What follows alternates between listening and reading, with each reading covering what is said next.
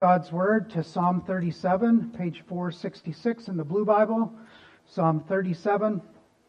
We'll be reading the first 11 verses of this wonderful psalm that is so full of many different encouragements. Psalm 37, we'll be reading verses 1 through 3, or 1 through 11. Of David, fret not yourself because of evildoers. Be not envious of wrongdoers, for they will soon fade like the grass and wither like the green herb. Trust in the Lord and do good. Dwell in the land and befriend faithfulness. Delight yourself in the Lord, and He will give you the desires of your heart. Commit your way to the Lord. Trust in Him, and He will act. He will bring forth your righteousness as the light, and your justice as the noonday. Be still before the Lord and wait patiently for Him. Fret not yourself over the one who prospers in his way, over the man who carries out evil devices. Refrain from anger and forsake wrath. Fret not yourself, it tends only to evil. For the evildoers shall be cut off, but those who wait for the Lord shall inherit the land. In just a little while, the wicked will be no more. Though you look carefully at his place, he will not be there. But the meek shall inherit the land and delight themselves in abundant peace. Let's pray. Oh God, as we've just read these great promises and encouragements, we pray that you would encourage us greatly tonight and remind us of the blessedness that is ours in the Lord Jesus Christ. And so, Lord, we ask that you would illuminate our eyes, or our hearts and our minds, that you'd give us eyes to see, hearts to believe, and that you'd encourage us by your Holy Spirit. In Christ's name, amen. Well, if you could travel back into time, what era of time would you choose to go back into? I'm sure that you've thought about that before, and perhaps if you were a young child, you would think, well, I would like to be a knight, maybe in the Middle Ages, and be in different battles and be on horseback and be in full armor and all these different things, kind of like the Lord of the Rings or something like that. Maybe you'd like to live in the time of Jesus and to walk and be an observer of Jesus, to be one of His followers, one of His disciples, maybe not an apostle, but one of those other people that followed Jesus closely through His life and watched His life and His ministry. Perhaps you'd like to be a Puritan in the time of England, or maybe in the early stages of the settlement of this country in Canada, maybe back in the 1700s, 1800s, and be portaging over rivers and lakes and all these different things that the early explorers did. Many different periods of history that we could think about and think maybe that would be fun. We have these romantic notions within our minds of what it would be like to live in a different area, in a different era. And perhaps you've thought, boy, I was born at the wrong time. I should have been born in a different time. And maybe we'd like to even go back 5 or 10 years to the time in which we've been living, because times now seem to be much more difficult and chaotic for us. But what we need to understand is that the Lord has providentially had us to be born during this particular time. That He didn't create us and make us for another time. He has created and made us for this time, in this particular context in which we live. And as we think about context and we look at this psalm, we don't know the context in which David is writing. We know it's a psalm of David. We can piece together a little bit of a clue that he's an older man. We look at verse 25. I've been young and now I'm old, yet I have not seen the righteous forsaken or his children begging for bread. So we think that David is an older man at this point. He's got some years of Christian experience behind him, and he's looking back now on his life, many different things that he has gone through. And so we don't know that particular context that David is writing in. But we do know something of our context. And the question that I want us to wrestle a little bit with tonight is, how do we honor God in the midst of the context in which we live? In the midst of a crooked and perverse generation. In the midst of a generation that's accelerating away from God. How do we honor God in our lives, in our families, in our schools, in our work? All of these different areas. How do we honor God in this world? And I find this psalm to be of great encouragement in answering those types of questions as we look at this. And as a preface to, and in the midst of these and other encouragements that we see from David here and these great promises that we see, we also see couched around it those words, fret not. Fret not. We see that repeated 3 times. David tells us to fret not. And that is the first thing that we want to look at and unpack a little bit tonight. Fret not yourself. It is something that we do to ourselves when we are fretting. And we see this repeated in verse 1, in verse 7, in verse 8. Verse 1, fret not yourself because of evildoers. Be not envious of wrongdoers. And so we see the fretting here is surrounded by this idea of evildoers around us. We're fretting because of the evil that is happening around us. Verse 7, fret not yourself over the ones who prospers in his way, over the man who carries out evil devices. It vexed David and it vexes us as well when we see evil prospering, when we see righteousness suppressed and the evil prospering around us. Verse 8, fret not yourself, it tends only to evil, for the evildoers shall be cut off. Now what does David mean by fretting? And often this word is translated as a kindling, as a burning within us, a burning within our hearts, a burning of anger within our hearts, where these different frettings are creating this groundswell of emotions within us that are causing us to burn in anger. And sometimes that anger can even be against God, as we will look at in a second here.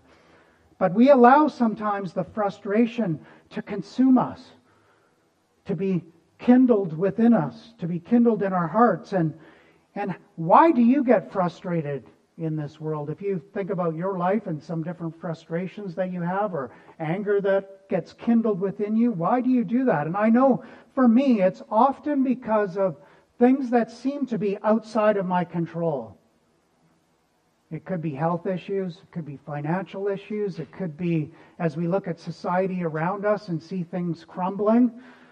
These things that are outside of our control can consume us and cause us to fret.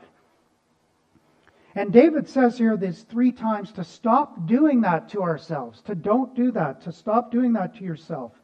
And it repeats that because it's very important. And maybe David is looking back as an older man at failures that he's had, at victories that he's had, great deliverances, great times where he's defeated other people that are within the camp of Israel or outside the camp, like Goliath. Think about that. That would be a time for fretting in David's life, but he didn't. He had courage. He believed the promises of God. He went in faith. He encountered Goliath and was able to defeat Goliath. But David also had other battles with other nations, other outside forces, but he also had battles within, battles with Saul, battles within his own family, even with Absalom. And so David knew these great heights and he knew the great depths. He had the ups and downs of life similar to what we have, these different emotional pains that we go through. And the pain of a loved one who hates you and wants you to be dead, that is something that would be a great pain in the life of David, and a pain that many of us I hope that we never know that type of a pain. But David in weakness was fretting at times when he thought about Saul, fretting so that he fled to live even with the Philistines. And so there are other notable people in Scripture as well who were fretting at the circumstances that they encountered. We could think about Elijah, we could think about Jonah. But how about us? How are we fretting when we encounter different difficulties that we go through? Do we fret when we look at the providence of God, the all-wise providence of God at work in our hearts and in our lives? Maybe we don't like those things that God is doing. Maybe we begin to fret about those things that God is doing. We don't like the things He's doing. We don't like the way that He's doing it. We don't like His timing.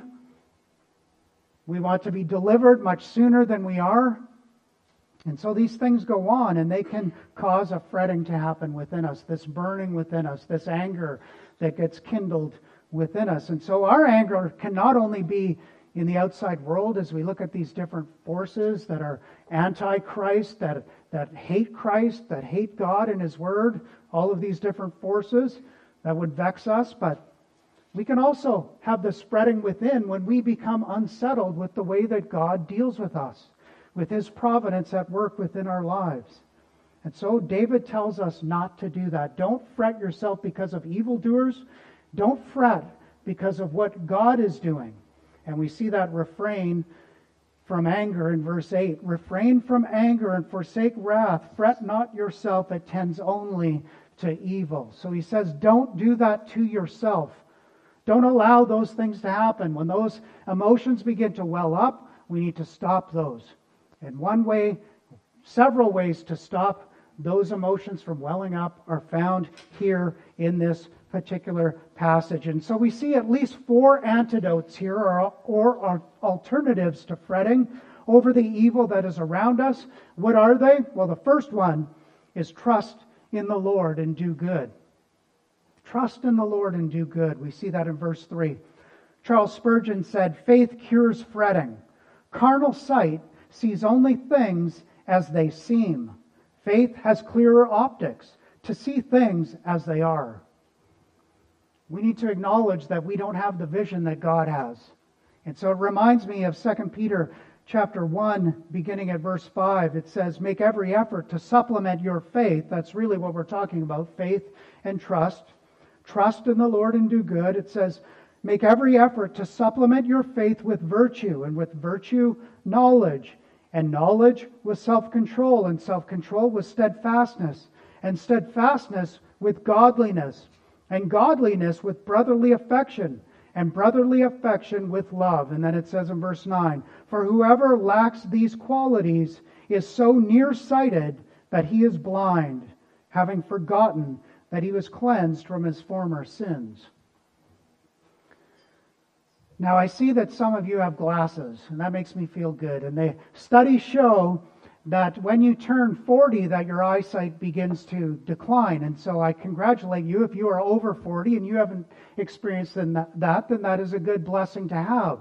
And I see some of our older folks who do not have glasses, and that is amazing to me, because I believe that study is true, because almost when I turned 40, my eyesight declined.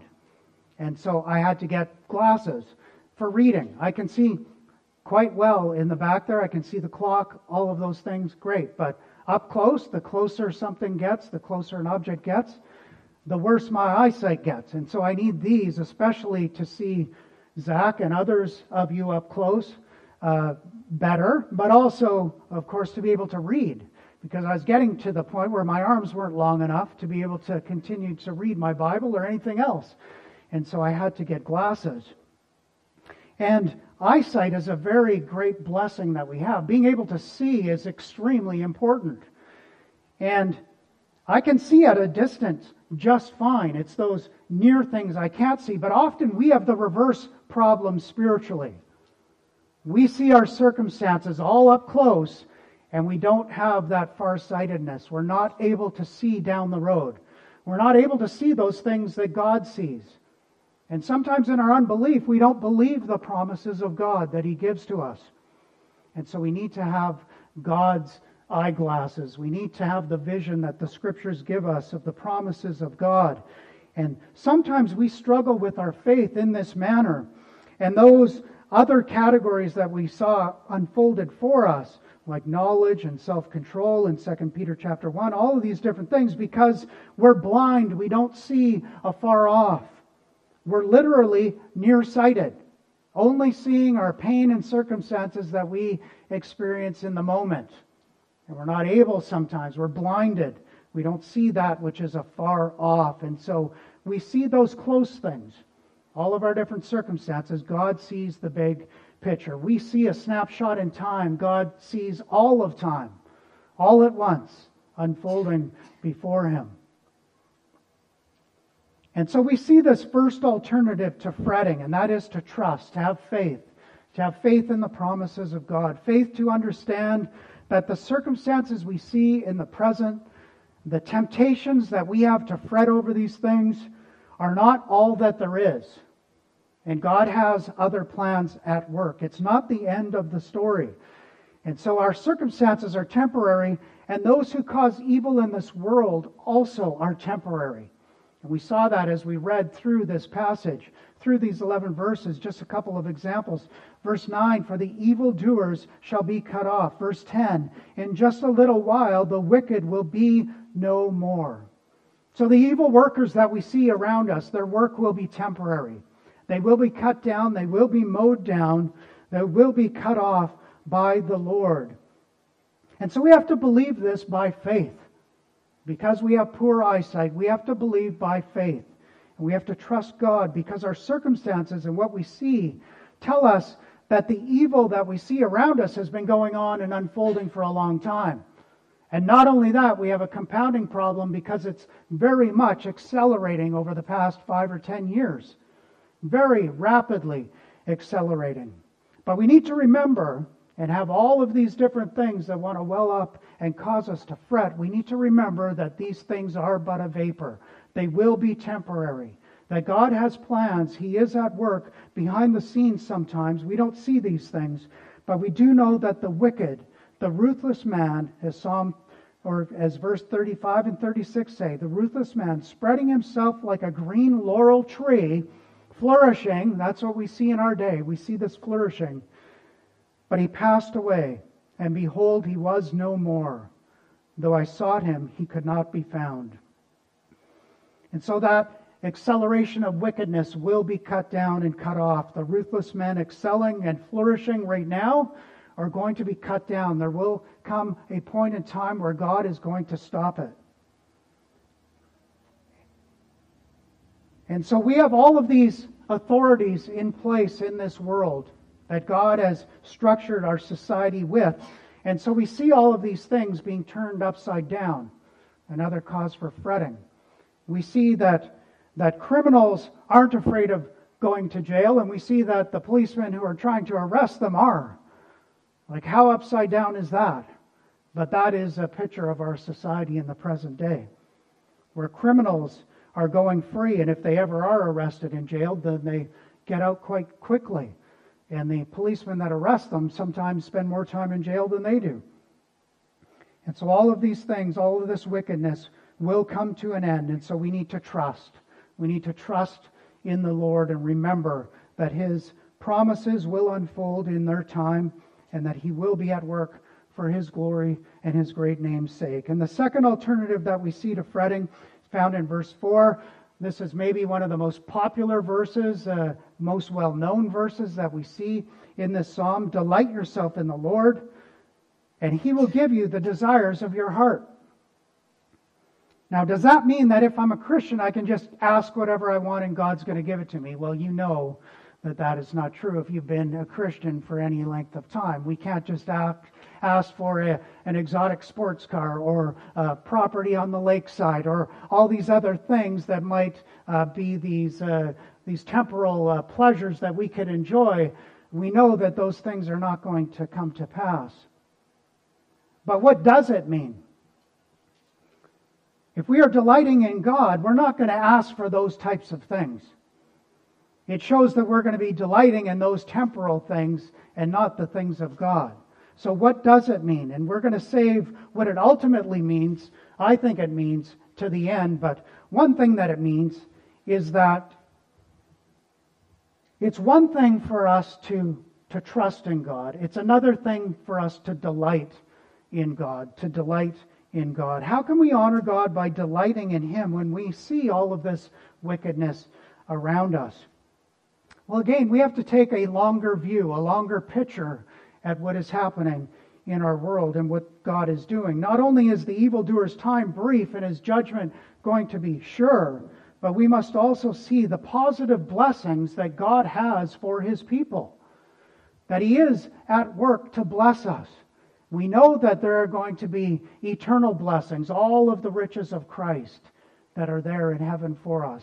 At His right hand are pleasures forevermore. But God also blesses us temporarily. Temporarily, God gives us many, many blessings. I had the pleasure last Sunday evening of preaching at my son's church and my daughter's church, and and being able to baptize my second grandson. What a huge blessing that is for me to be able to do that. Tammy and I are both first-generation Christians in our family. And then to see our children walking with the Lord, and now to see grandchildren being raised up in churches as well, and to be baptized in churches is just a wonderful, tremendous blessing, temporal blessing, and yet also eternal blessings as we look at sharing eternity with them. Incredible blessings God gives us. If you grew up in a Christian home, what a tremendous blessing that is. A blessing we didn't get to enjoy as a couple. Lots of temporal blessings that we enjoy at the hand of God. He leads us, He guides us, He bears with us and forbears with us, patient with us. Many, many different things that we have in Christ. And we're going to come to a few more of those as we move along here. But although we cannot delight in the wickedness that we see going on around us, we can delight in the knowledge that God is sovereign, that He is permitting these things and allowing these things for a time. And in His sovereignty and wisdom, He is allowing these different evil forces to act, and they will ultimately work for His greater glory and purposes. And so we need to have confidence and not fret. I shouldn't fret. You shouldn't fret. We don't need to fret. There's nothing to fret about when we know God and we are filled with the promises of God. And when we do fret, then the underlying cause of that is going to be unbelief. We just simply are choosing not to believe God. So we need to go back to the promises of God. And so we can trust, we can delight. And then the third alternative to fretting, commit your way to the Lord. Commit your way to the Lord. Trust in Him, and He will act. Now this committing here, it really means to roll the burden that is on us onto God. That's what committing means. Commit your way, commit your burden, give it to Him. Trust in Him, and He will act. Give the burdens of your heart to the Lord. What are you carrying around with you? Now, if you are not a believer, then you have a burden of sin on your back, just like Pilgrim did in Pilgrim's Progress. And you need to deal with that. You need to come to Christ and relieve that burden of sin off your back. But even as believers, we can carry things around that we don't need to carry around. And God tells us, invites us to commit our way to Him, to take the burden off of us and to place it on God, to give it all to Him. And so what we see here in these alternatives to fretting is a foundation. It's a confidence in God that we should have, a firm foundation, a foundation of faith and trust, expressing itself in different ways and delighting and increasing our confidence and commitment before God, giving us a desire to walk in a new obedience, a strengthened obedience in the power of the Holy Spirit. As Christians, we know the true and the living God. And so others who do not know the true and the living God, who are clutching onto other idols, should be able to say in times of great distress, they should have reason to fret in a number of different ways as they're clutching their idols and seeing them fail in this world. And they should be able to see us as the people of God, worshiping the true and the living God, and being able to stand on that rock of the Lord Jesus Christ and seeing their idols fail and thinking that they need what we have. We need that type of testimony as we walk before the world. And so we can trust, we can delight, we can commit. And then the last alternative to fretting that we see here, that we're going to look at tonight at least, is be still before the Lord. Verse 7, rest. Rest. Are you restless? Are you restless in your Christian life? God invites us to rest in Him. And when we rest in the Lord, we're expressing that confidence that we have in Him, that nothing catches Him by surprise. Different things can assault us. We don't know what's coming around the corner this coming week. The phone can ring, and we get an email, whatever it is, and our week or our day are sent sideways.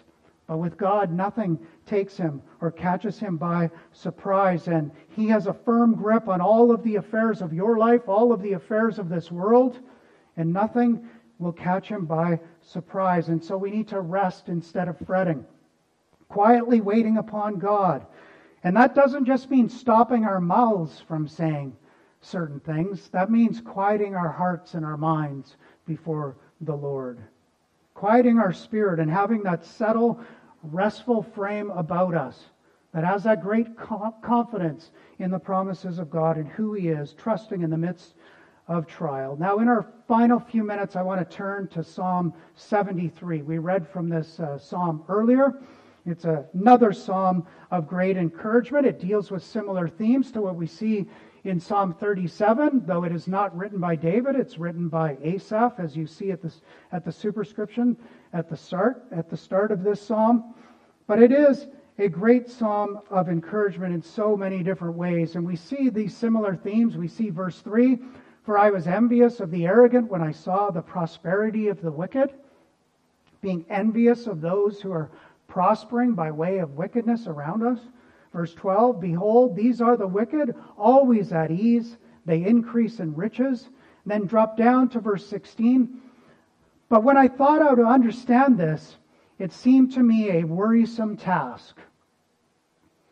Okay, so he's thinking about these things. He's vexed about these things. He's troubled, fretting about these things. And what is the antidote that he prescribes here? What was his answer? What was the help that he had? "Until I went into the sanctuary of God, then I discerned their end." He went into the sanctuary of God. He went to the house of the Lord. He understood that the end of the wicked is vastly different from the end of the righteous. And so if we struggle with fretting and we struggle with employing even these different alternatives to fretting that we see here, of faith and trust and delight, commitment, rest, God gives us help. And He gives us help in the form of the church. Asaph found the means of grace that God gives to us to be able to help us as we battle in this world. And this church should be a refuge for us. The house of God should be a refuge for us where we can come, we admit that we are weak, we admit that we are needy, we admit that we need help, that we need the encouragement of God's people. And so we approach the means of grace. We approach God's Word. We approach prayer. We approach the sacraments. We approach the house of God, not as something that we tick off a list and say that we've done it and go on our way. But we take up the means of grace to remember that we are in a pilgrimage in this world. We are travelers sojourning through. And we have mountains, we have valleys, we have good times, we have bad times. And that we should be helping one another as we go through this pilgrimage. And you know that. That's why you're here tonight. Because there is the aspect of realization that when we come through those back doors, we are saying something about ourselves and about the means of grace that God has for us. We're saying that we are needy. We are saying that we are sinners. We are saying that we need the prayers of God's people. We are saying that we need to hear the preaching of the Word and be reminded of the promises of God. We're saying a lot of different things when we come to the Lord's house. And so we need each other. We need the church. We need to come to church unless we are providentially hindered. And in so doing, we draw nearer to God. As we pick up the God-ordained means for our encouragement, we come nearer to God. And in so doing, we delight in God. And before we are converted, we resist God. We don't see any delight in God or the things of God. Going to church, forget about it. Reading God's Word, forget about it. Praying, forget about it. We didn't want any of that. God was a killjoy who kept us from doing the things that we wanted to do. We wanted to continue in our sins, and God said no. God says stop it. And so God is too restrictive. We want to continue in immorality until we come to Christ. And then we see God as great. We see Him as altogether lovely. And then we find out that we were entirely wrong about who God is. And that He is a God that we can delight in. The one who trusts in Him, the one who commits their way to Him, who rests in Him, who finds refuge in Him, finds great delight in who God is. And so we see this personified in the life and the death and the exaltation of our Lord Jesus Christ. And the better that we know Him, the more we inevitably will delight in Him. We see all of God's perfections in Him. We see wisdom and holiness and righteousness, grace, mercy, love, kindness, patience. All of these things perfectly in the person of our Lord Jesus Christ. And whatever God does, He is perfect in it, in the very execution of it. And so the promise attached to Psalm 37:4, which may be the most well-known verse of this psalm that we are looking at in Psalm 37. The promise there is that if we delight in God, God will give us the desires of our heart. And this doesn't mean something foolish. It means something very, very grand and important for us. It means that if we are delighting in God and longing for God, God will give us the greatest thing that He can, more of Himself. The greatest thing that we need tonight is more of God. You may think that you need a lot of things, but I would argue that the greatest thing that you need is more of the person of God Himself in your life, to know Him better, to lean on His promises more fully, to intimately know Him and to delight in Him. And knowing Him is delighting in Him. The more we know of Him, the more we delight in Him. And that is what is pictured for us in Psalm 37. That is what we see unfolding for us in Psalm 73. Again, let's read verses 25 to 28. Whom have I in heaven but you? And there is nothing on earth that I desire besides you. Can you say that tonight? That there is nothing on this earth that you desire more than to know God more. My flesh and my heart may fail, but God is the strength of my heart and my portion forever. For behold, those who are far from you shall perish. You put an end to everyone who is unfaithful to you. But for me, it is good to be near God. That's what we need more than anything else, to be near God. I have made the Lord God my refuge, that I may tell of all your works. So how do we honor God in the midst of a crooked and perverse generation? In a generation that hates God and the things of God? We get nearer to Him. How do we honor God as a father or mother in our families, as a student, a worker? We get nearer to God. We look up, we trust in the Lord, we delight in the Lord, we commit our way to the Lord, we be still before the Lord. And we look ahead that God will consume the wicked, and He will deliver and reward the righteous. And above all, He will see to it that His great name is going to be exalted. Let's pray. Oh God, we do ask that You would help us. And I stand here preaching things that I so often remind myself that I know so little of. And so help me to not fret. Help me to lean and to trust, to have faith, to desire and to delight in You more than anything else that this world offers. And Lord, we know that in You is great reward, that in seeking You is great reward, not only in time, but for all eternity. And so I pray for all of those here that are struggling this night, that are fretting as we look at the world around us, and we remind ourselves of the promises and the goodness of God. We pray and ask that You'd help us to live and to enact these promises in the coming week. In Christ's name we pray. Amen. I'll now invite you to stand for the singing of our final